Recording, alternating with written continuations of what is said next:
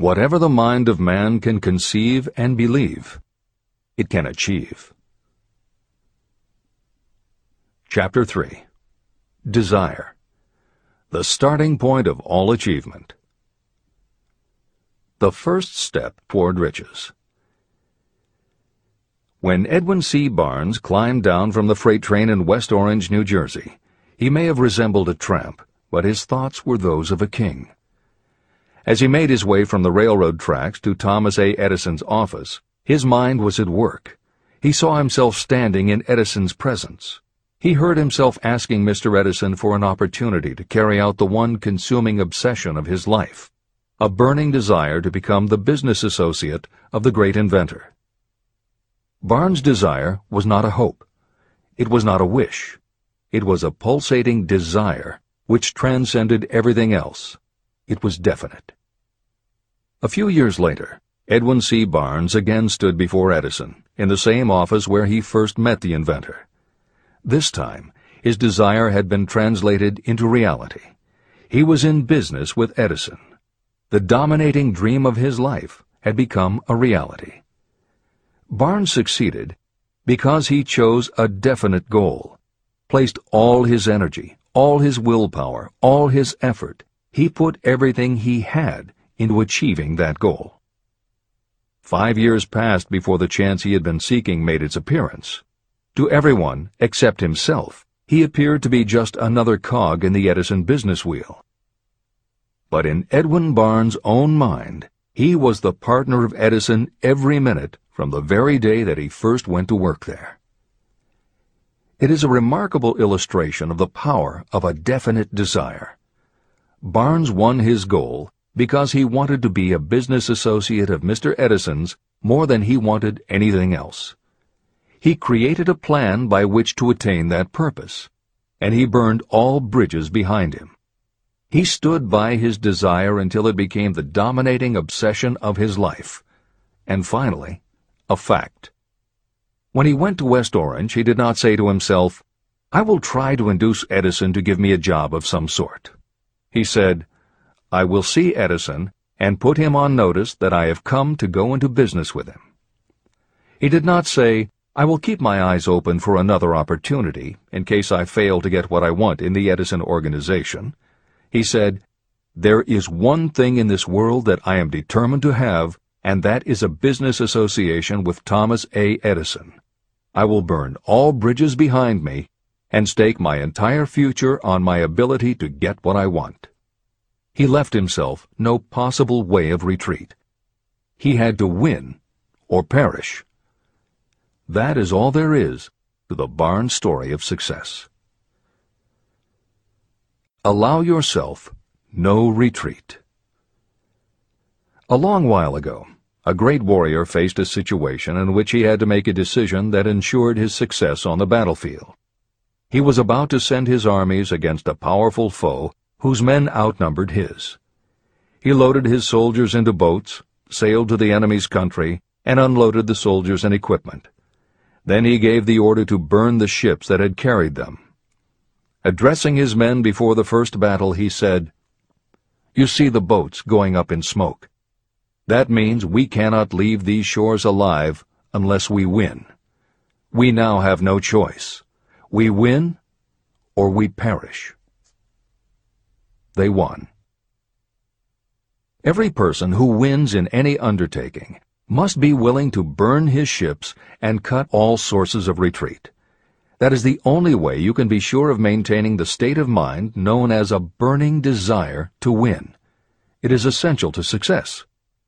The morning after the Great Chicago Fire, a group of merchants stood on State Street, looking at the smoking remains of what had been their stores.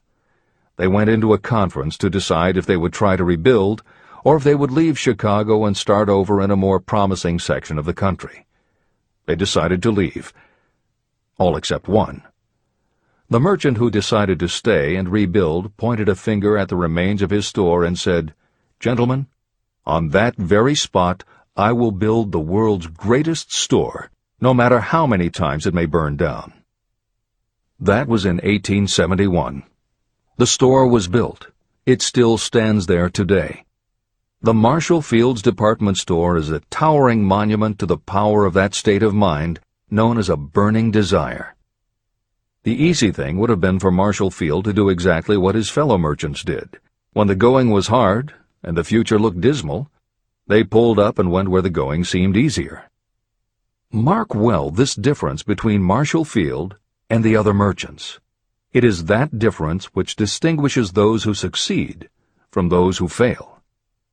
Every human being old enough to understand the value of money wishes for it, but wishing will not bring riches. Desiring riches, with a state of mind that becomes an obsession, then planning definite ways and means to acquire riches, and backing those plans with persistence, a persistence which does not recognize failure. That's what will bring riches. Editor's comments. In other of his writings, Napoleon Hill uses the term definiteness of purpose as being interchangeable with desire. The following explanation is adapted from the Napoleon Hill Foundation's book, Believe and Achieve. Desire, or definiteness of purpose, is more than goal setting. In simplest terms, your desire is your roadmap to achieving an overall career objective. Your goals represent specific steps along the way. Having a desire, or definiteness of purpose for your life, has a synergistic effect on your ability to achieve your goals. As you become better at what you do, you devote all of your resources toward reaching your objective. You become more alert to opportunities, and you reach decisions more quickly. Every action you take ultimately boils down to the question, will this goal help me reach my desire, my overall objective, or won't it? Your purpose will become your life. It will permeate your mind, both conscious and subconscious. This is the end of the editor's comments. 6 ways to turn desire into gold. The method by which your desire for riches can be transmuted into its financial equivalent consists of 6 definite, practical steps. 1. Fix in your mind the exact amount of money you desire. It is not sufficient merely to say, I want plenty of money. Be definite about the amount. There is a psychological reason for such definiteness explained in subsequent chapters. 2. Determine exactly what you intend to give in return for the money you desire. There is no such reality as something for nothing. 3. Establish a definite date when you intend to possess the money you desire. 4. Create a definite plan for carrying out your desire, and begin at once, whether you are ready or not, to put this plan into action. 5. Now write it out. Write a clear, concise statement of the amount of money you intend to acquire. Name the time limit for its acquisition. State what you intend to give in return for the money, and describe clearly the plan through which you intend to accumulate it. 6. Read your written statement aloud, twice daily. Read it once just before retiring at night, and read it once after arising in the morning. As you read, see and feel and believe yourself already in possession of the money. It is important that you follow the instructions in these 6 steps. It is especially important that you observe and follow the instructions in the 6th step. You may complain that it is impossible for you to see yourself in possession of money before you actually have it. Here is where a burning desire will come to your aid. If you truly desire money so keenly that your desire is an obsession, you will have no difficulty in convincing yourself that you will acquire it. The object is to want money, and to become so determined to have it that you convince yourself you will have it. If you have not been schooled in the workings of the human mind, these instructions may appear impractical. It may help you to know that the information they convey was given to me by Andrew Carnegie, who made himself into one of the most successful men in American history. Carnegie began as an ordinary laborer in the steel mills, but managed, despite his humble beginning, to make these principles yield him a fortune of considerably more than $100 million. Editor's comment. In today's terms, the value of Carnegie's fortune would be at least $20 billion and probably a good deal more. End of editor's comment. It may be of further help to know that the 6 steps were carefully scrutinized by the famed inventor and successful businessman, Thomas A. Edison. He gave his stamp of approval, saying they are not only the steps essential for the accumulation of money, but also for the attainment of any goal. Editor's comments.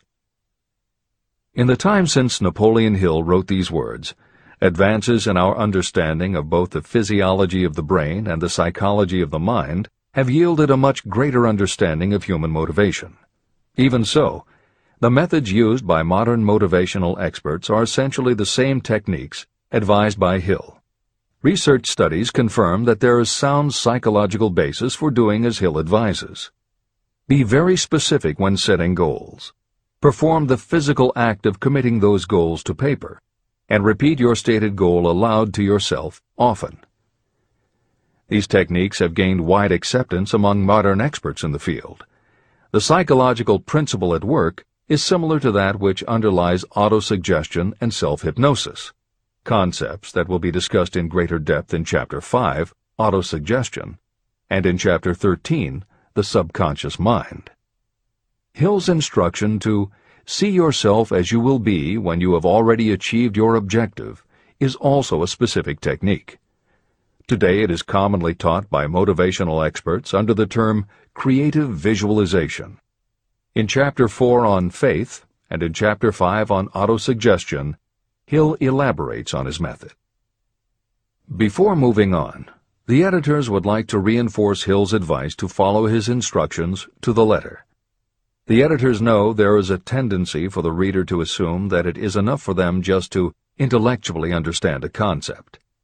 As you read Hill's 6 points, you probably found yourself thinking, sure, some people might need to write things down, but I'm not a kid, I get the idea.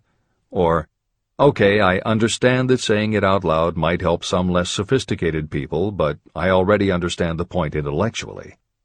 If you feel that way, let us remind you that many of the most successful people whom you admire did not think they were too smart or too sophisticated to follow Hill's instructions.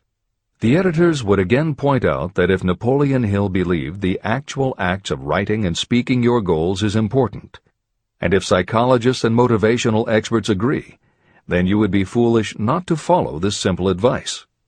Just do it. This is the end of the editor's comments. The steps call for no hard labor. They call for no sacrifice. To apply them does not call for a great amount of education. But the 6 steps do call for enough imagination to see and to understand that the accumulation of money cannot be left to chance or luck. You may as well know right here that you can never have riches in great quantity unless you can work yourself into a white heat of desire for money and actually believe you will possess it.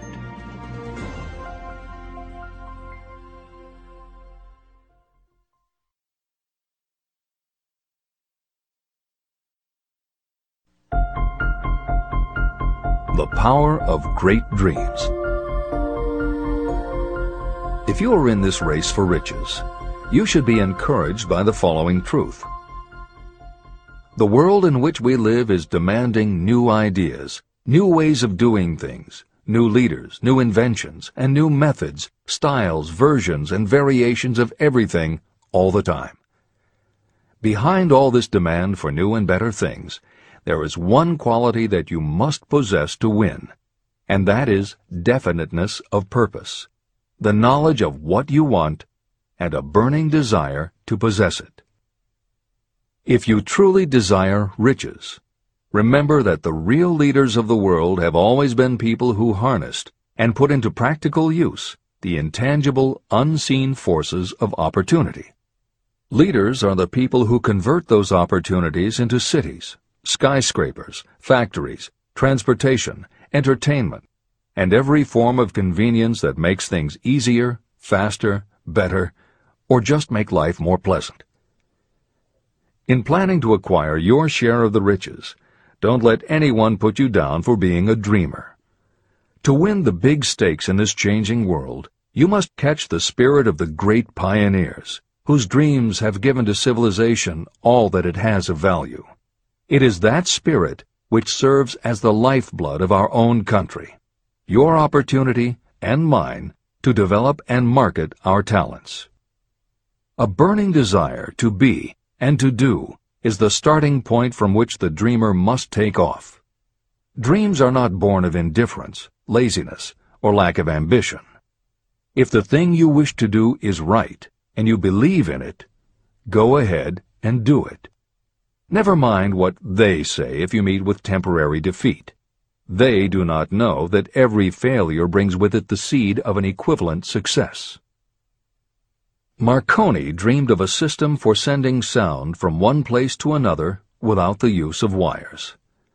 It may interest you to know that Marconi's friends had him taken into custody and examined in a psychiatric hospital when he announced he had discovered a principle by which he could send messages through the air. Evidence that he did not dream in vain may be found in every radio and television set, cellular phone, communication satellite, and every other wireless device in the world. Fortunately, the dreamers of today fare better. Today, your world is filled with an abundance of opportunity that the dreamers of the past never knew. If you doubt this is true, if you are feeling crushed because of a recent failure, you are about to learn how your failure can be your most valuable asset. Almost everyone who succeeds in life gets off to a bad start and passes through many heartbreaking struggles before they arrive. The turning point in the lives of those who succeed usually comes at the moment of some crisis, through which they are introduced to their other selves.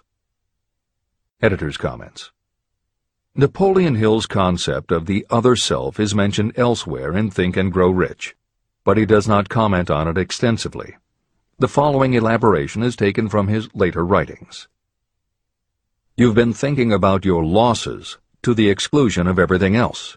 The more you concentrate on them, the more you attract other losses.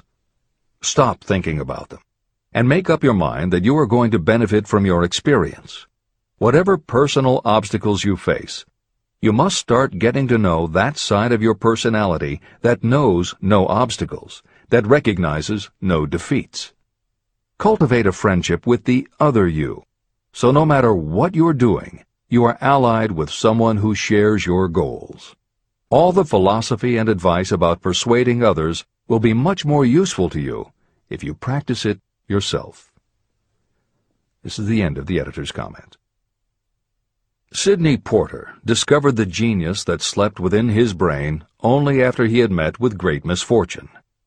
He was found guilty of embezzlement and confined to a prison cell in Columbus, Ohio, and it was there that he became acquainted with his other self. He began to write short stories. Then, while locked in his cell, he began to sell those stories to magazines under the pen name O. Henry. Through the use of his imagination, he discovered himself to be a great author instead of a miserable criminal and outcast. By the time he was released from prison, O. Henry was the most popular short story writer in the country. Editor's comments. More recently, in another prison, another kind of writer met his other self, and country music gained one of its most talented songwriters and biggest stars. As a kid, Merle Haggard's family home was a converted boxcar in Bakersfield, California. After his father died when Merle was 9, more often than not, home for young Merle was a series of juvenile detention centers. At 16, he quit school, and for the next 4 years the only mark Merle Haggard made in the world was a rap sheet for stolen cars, burglaries, and bogus checks. By the age of 20, he was serving time in San Quentin and gaining a reputation as a hard-case con. Then he met his other self. Inspired by a concert Johnny Cash played for the inmates, plus conversations with men on death row and the time he spent in solitary confinement, Haggard learned that he had another self, and that self had something to say through his music. When he got out of solitary, Haggard asked for the hardest job the prison had to offer, He enrolled in night school courses at the prison, straightened himself out, and won his parole after 2.5 years. He went back to Bakersfield and dug ditches during the day so he could polish his songwriting and performing at night. Within 3 years, he had a recording contract. Within 5 years, he had his first top 10 hit, and has since gone on to become one of the most influential voices in modern country music. This is the end of the editor's comments. Thomas Edison dreamed of a lamp that could be operated by electricity, and he began where he stood to put his dream into action. He failed more than 10,000 times. Despite his failures, he stood by that dream until finally he was driven to the discovery of the genius that slept within his brain. Editor's comments. Dean Kamen got to know his other self very early in life. While he was a teenager, Kamen started his own company, building and selling control systems for automated sound and light shows.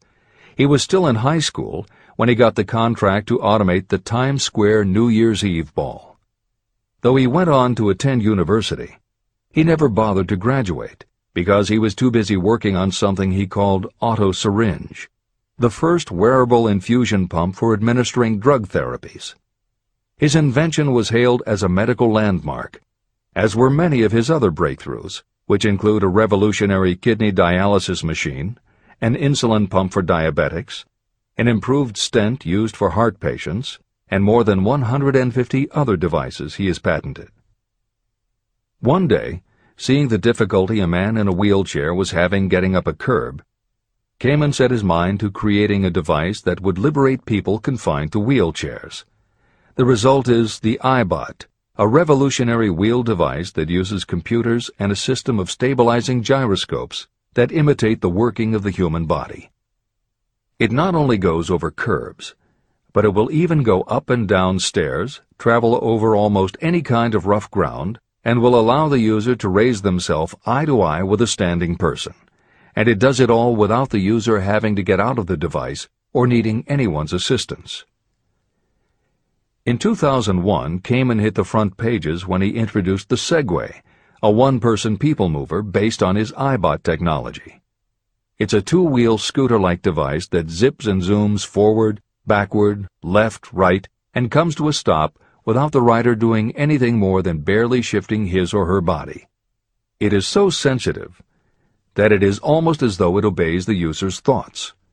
The Segway may be a world-changing invention, with possible applications for work and travel that stagger the imagination. As this is being written, the Segway is already being used to navigate large warehouses and is being tested by police departments and postal employees. While traffic cops and City Hall wrangle over whether the Segway belongs on the sidewalk or the road, Dean Kamen is dreaming a new dream. This time, the dream is an invention that may literally bring light to some of the darkest corners of the earth. Kamen has developed a non-polluting electric generator that can use almost anything as fuel. But here's the extraordinary part. He has created a revolutionary closed system so that the engine's heat is used to purify 10 gallons of drinkable water every hour. This amazing invention could bring safe drinking water to parts of the world where contaminated water kills millions, and at the same time, it will provide a source of cheap, reliable electric power. Dean Kamen is not some academic hidden in a lab somewhere. Kamen is an inventor. But like Thomas Edison, he is also an entrepreneur and businessman, creating and marketing devices that are changing the public perception of what an inventor is. This is the end of the editor's comments. Henry Ford, poor and uneducated, dreamed of a horseless carriage. He went to work with what tools he possessed without waiting for opportunity to favor him, and now evidence of his dream belts the entire earth. He put more wheels into operation than any man who ever lived, because he was not afraid to back his dreams. Editor's comments. Stephen Jobs and Steve Wozniak, two university dropouts, dreamed of making and selling computers that the average person could use.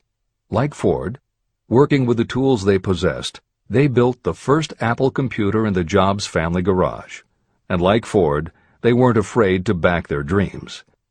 After showing their prototype to a local retailer, they got an order for 25 machines.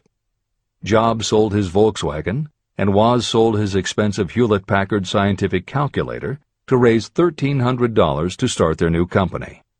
They took the money, convinced the local electronics suppliers to grant them a line of credit, and started production of the Apple I. They revolutionized the computer hardware and software industry.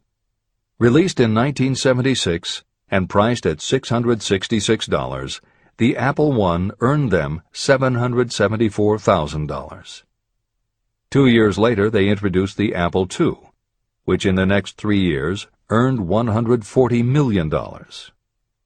In 1980, Apple went public, and after the first day of trading, the company had a market value of $1.2 billion. Wozniak left the company in 1981, but Jobs pushed through the development of the Macintosh in 1984.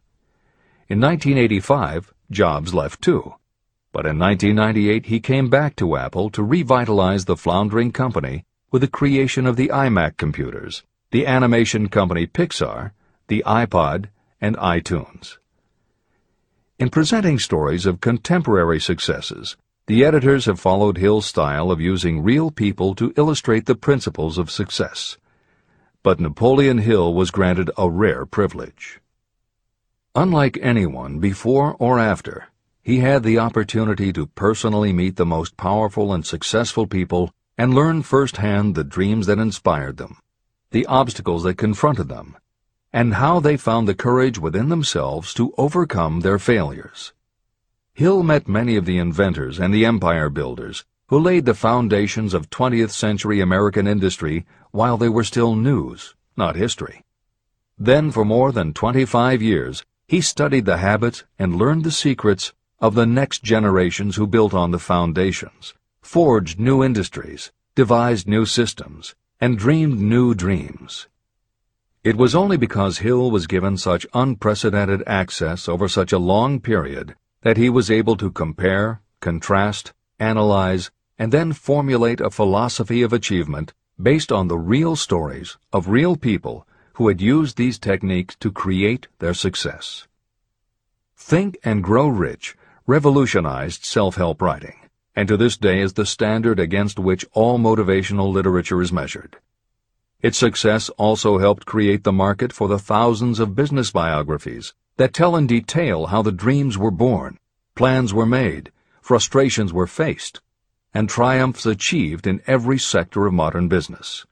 And because this wealth of information is now available, with little more than the click of a mouse, you can read, hear, or watch today's greatest entrepreneurs and most successful CEOs confirming in their own words the basic truth behind every one of the principles Napoleon Hill explains in this book. The products or services they sell may be different, but the story of their success is the same. Dreams, followed by failures, followed by lessons learned, then success. For every Henry Ford, Thomas Edison, or O. Henry that Napoleon Hill cites to make a point, today there is a Steve Jobs, Dean Kamen, or Merle Haggard proving that Hill's points are still valid. This is the end of the editor's comments. There is a difference between wishing for a thing and being ready to receive it. No one is ready for a thing until they believe they can acquire it. The state of mind must be belief, not mere hope or wish. Open-mindedness is essential for belief. Closed minds do not inspire faith, courage, and belief. Remember, no more effort is required to aim high in life, to demand abundance and prosperity, than is required to accept misery and poverty. A great poet has correctly stated this universal truth through these lines. I bargained with life for a penny, and life would pay no more. However, I begged at evening when I counted my scanty store. For life is a just employer. He gives you what you ask. But once you have set the wages, why you must bear the task. I worked for a menial's hire, only to learn dismayed that any wage I had asked of life, life would have willingly paid. Desire outwits Mother Nature. As a fitting climax to this chapter, I wish to introduce one of the most unusual persons I have ever known. I first saw him a few minutes after he was born. He came into the world without any physical sign of ears. When pressed for an opinion, the doctor concluded that the child might be deaf and mute for life. I challenged that doctor's opinion. I had the right to do so. I was the child's father. I, too, reached a decision. But I expressed my opinion silently, in the secrecy of my own heart. In my own mind, I knew that my son would hear and speak. How? I was sure there must be a way, and I knew I would find it. I thought of the words of the immortal Emerson. The whole course of things goes to teach us faith. We need only obey. There is guidance for each of us, and by lowly listening, we shall hear the right word. The right word? Desire. More than anything else, I desired that my son should not be deaf and unable to speak. From that desire, I never receded, not for a second. What could I do about it? Somehow, I would find a way to transplant into that child's mind my own burning desire for ways and means of conveying sound to his brain without the aid of ears. As soon as the child was old enough to cooperate, I would fill his mind so completely with a burning desire to hear that nature would, by methods of her own, translate it into physical reality. All this thinking took place in my own mind, but I spoke of it to no one. Every day I renewed the pledge I had made to myself that my son should not be deaf. As he grew older and began to take notice of things around him, we observed that he had a slight degree of hearing. When he reached the age when children usually begin talking, he made no attempt to speak, but we could tell by his actions that he could hear certain sounds slightly. That was all I needed to know. I was convinced that if he could hear, even slightly, he might develop still greater hearing capacity. Then something happened that gave me hope. It came from an entirely unexpected source. We bought a phonograph. When the child heard the music for the first time, he went into ecstasies. He promptly appropriated the machine. On one occasion, he played a record over and over for almost 2 hours, standing in front of the phonograph with his teeth clamped on the edge of the case. The significance of this did not become clear to us until years afterward. At the time, we had never heard of the principle of bone conduction of sound. Shortly after he appropriated the phonograph, I discovered that he could hear me quite clearly when I spoke with my lips touching his mastoid bone at the base of the skull. Having determined that he could hear the sound of my voice plainly, I began immediately to transfer to his mind the desire to hear and speak. When I discovered that my son enjoyed bedtime stories, I went to work creating stories designed to develop in him self-reliance, imagination, and a strong desire to hear. There was one storyline in particular that I emphasized over and over. Every time I told it, I gave it some new and dramatic coloring. These stories were designed to plant in his mind the thought that his affliction was not a liability, but an asset of great value. As a result of my studies and personal experience, I firmly believe that every adversity brings with it the seed of an equivalent advantage. However, despite my beliefs, I must confess that I did not have the slightest idea how this disability could ever become an asset. He won a new world with 6 cents. As I analyze the experience in retrospect, I can see now that my son's faith in me had much to do with the astounding results. He did not question anything I told him.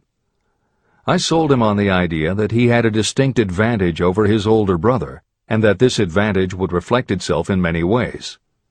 For example, the teachers in school would observe that he had no ears, and because of this they would show him special attention and treat him with extraordinary kindness. And they always did.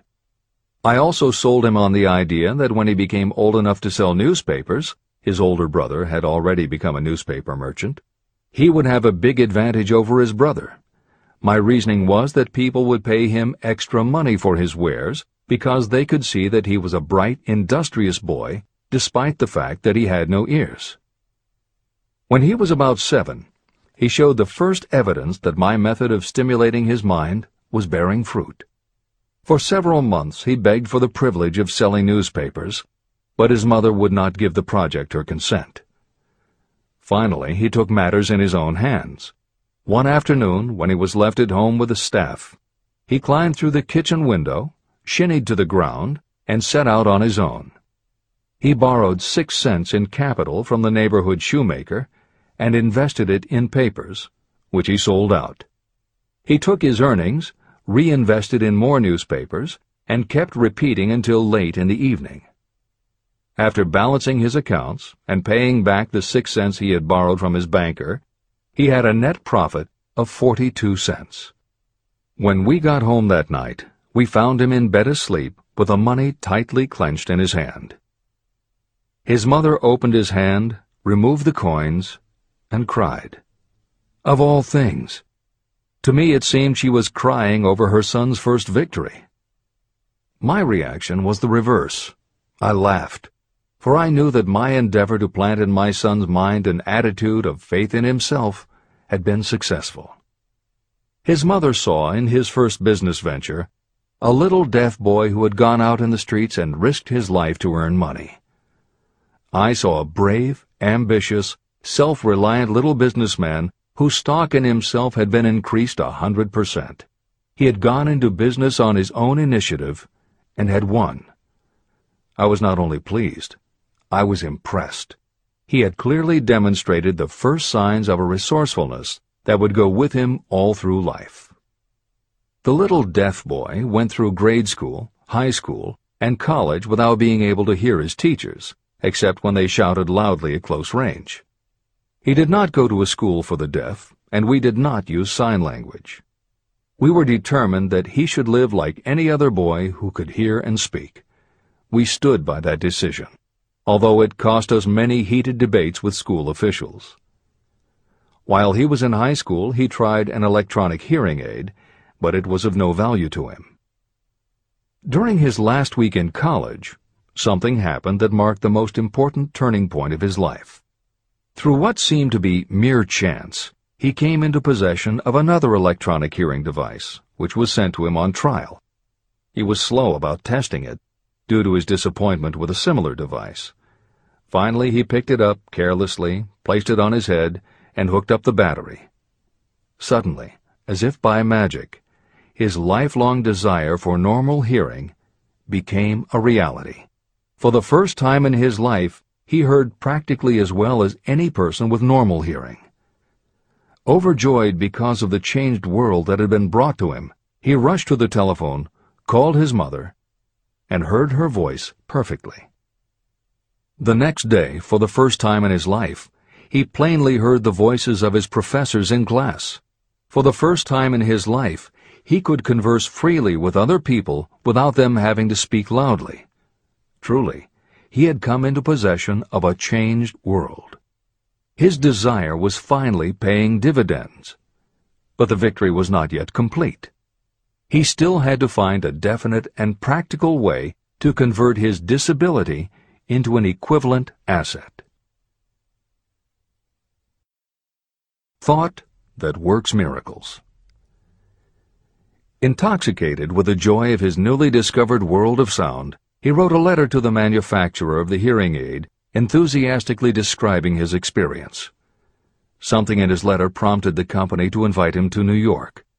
He was escorted through the factory, and while talking with the chief engineer, telling him about his changed world, a hunch, an idea, or an inspiration, call it what you wish, flashed into his mind.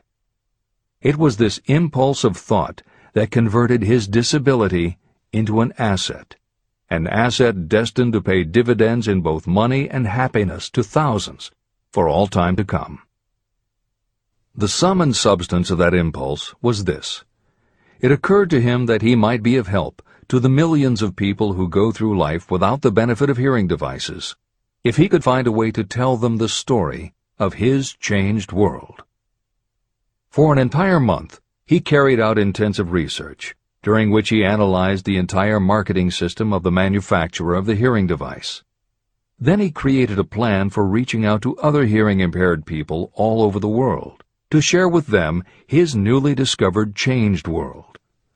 When this was done, he put in writing a 2-year plan based upon his findings.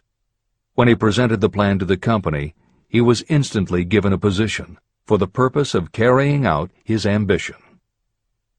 Little did he dream when he went to work that he was destined to bring hope and practical relief to thousands of people who, without his help, would have been limited forever by deafness. There's no doubt in my mind that Blair would have been deaf and unable to speak all his life if his mother and I had not managed to shape his mind as we did. When I planted in his mind the desire to hear and talk and live as other people, there went with that impulse some strange influence that caused nature to become bridge builder and span the gulf of silence between his brain and the outer world. Truly, a burning desire has devious ways of transmuting itself into its physical equivalent. Blair desired normal hearing.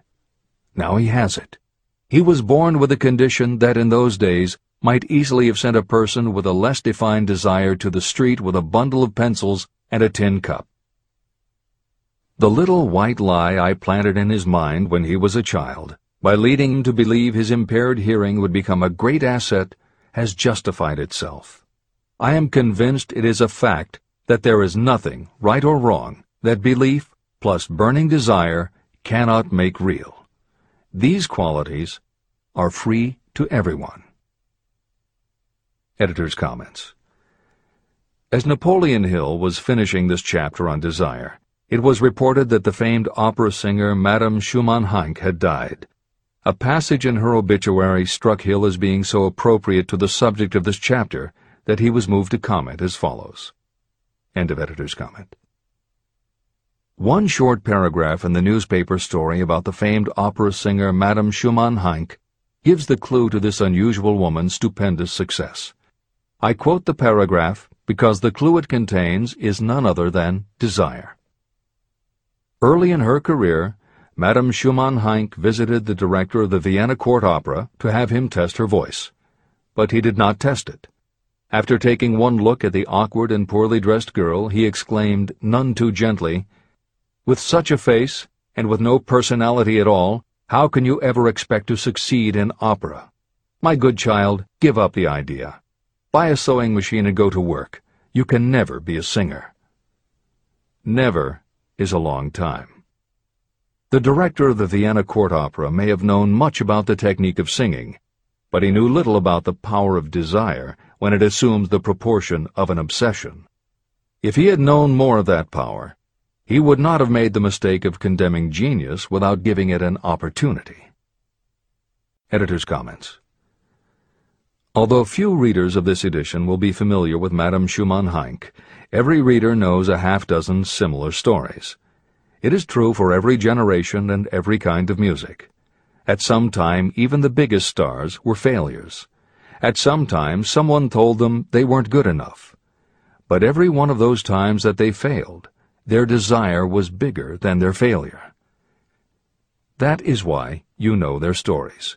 And it's also why you've never heard about the thousands of other performers who were also told they weren't good enough. The ones you've never heard of are the ones whose desire wasn't big enough. They are the ones who believed that failure was defeat. This is the end of the editor's comment. Several years ago, one of my business associates became ill. He became worse as time went on, and finally was taken to the hospital for an operation. The doctor warned me that there was little, if any, chance of my ever seeing him alive again. But that was the doctor's opinion. It was not the opinion of the patient. Just before he was wheeled away, he whispered to me, "Do not be disturbed, Chief. I will be out of here in a few days." The attending nurse looked at me with pity, but the patient did come through safely. After it was all over, his physician said, "Nothing but his own desire to live saved him.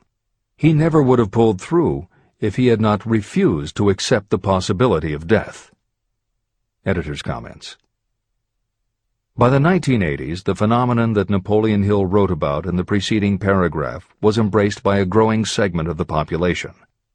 Among the adherents were numerous medical professionals who incorporated the concept under the term the body-mind connection. And by the turn of the 21st century, the belief that the mind can manifest physical changes in the body had become a part of mainstream medical practice. In Chapter 5, Autosuggestion, you will find further comment on the medical aspects of having a burning desire. This is the end of the editor's comment. I believe in the power of desire backed by faith in yourself, because I have seen this power lift people from lowly beginnings to places of power and wealth. I have seen it rob the grave of its victims. I have seen it serve as the medium by which people staged a comeback after having been defeated in 100 different ways. And I have seen it provide my own son with a normal, happy, successful life, despite nature's having sent him into the world without ears. How can you harness and use the power of desire? The first part of the answer is in the technique at the beginning of this chapter. You will learn more about it in the next and subsequent chapters of this book. Through some strange and powerful principle, nature wraps up in the impulse of strong desire that something that recognizes no such word as impossible, and accepts no such reality as failure.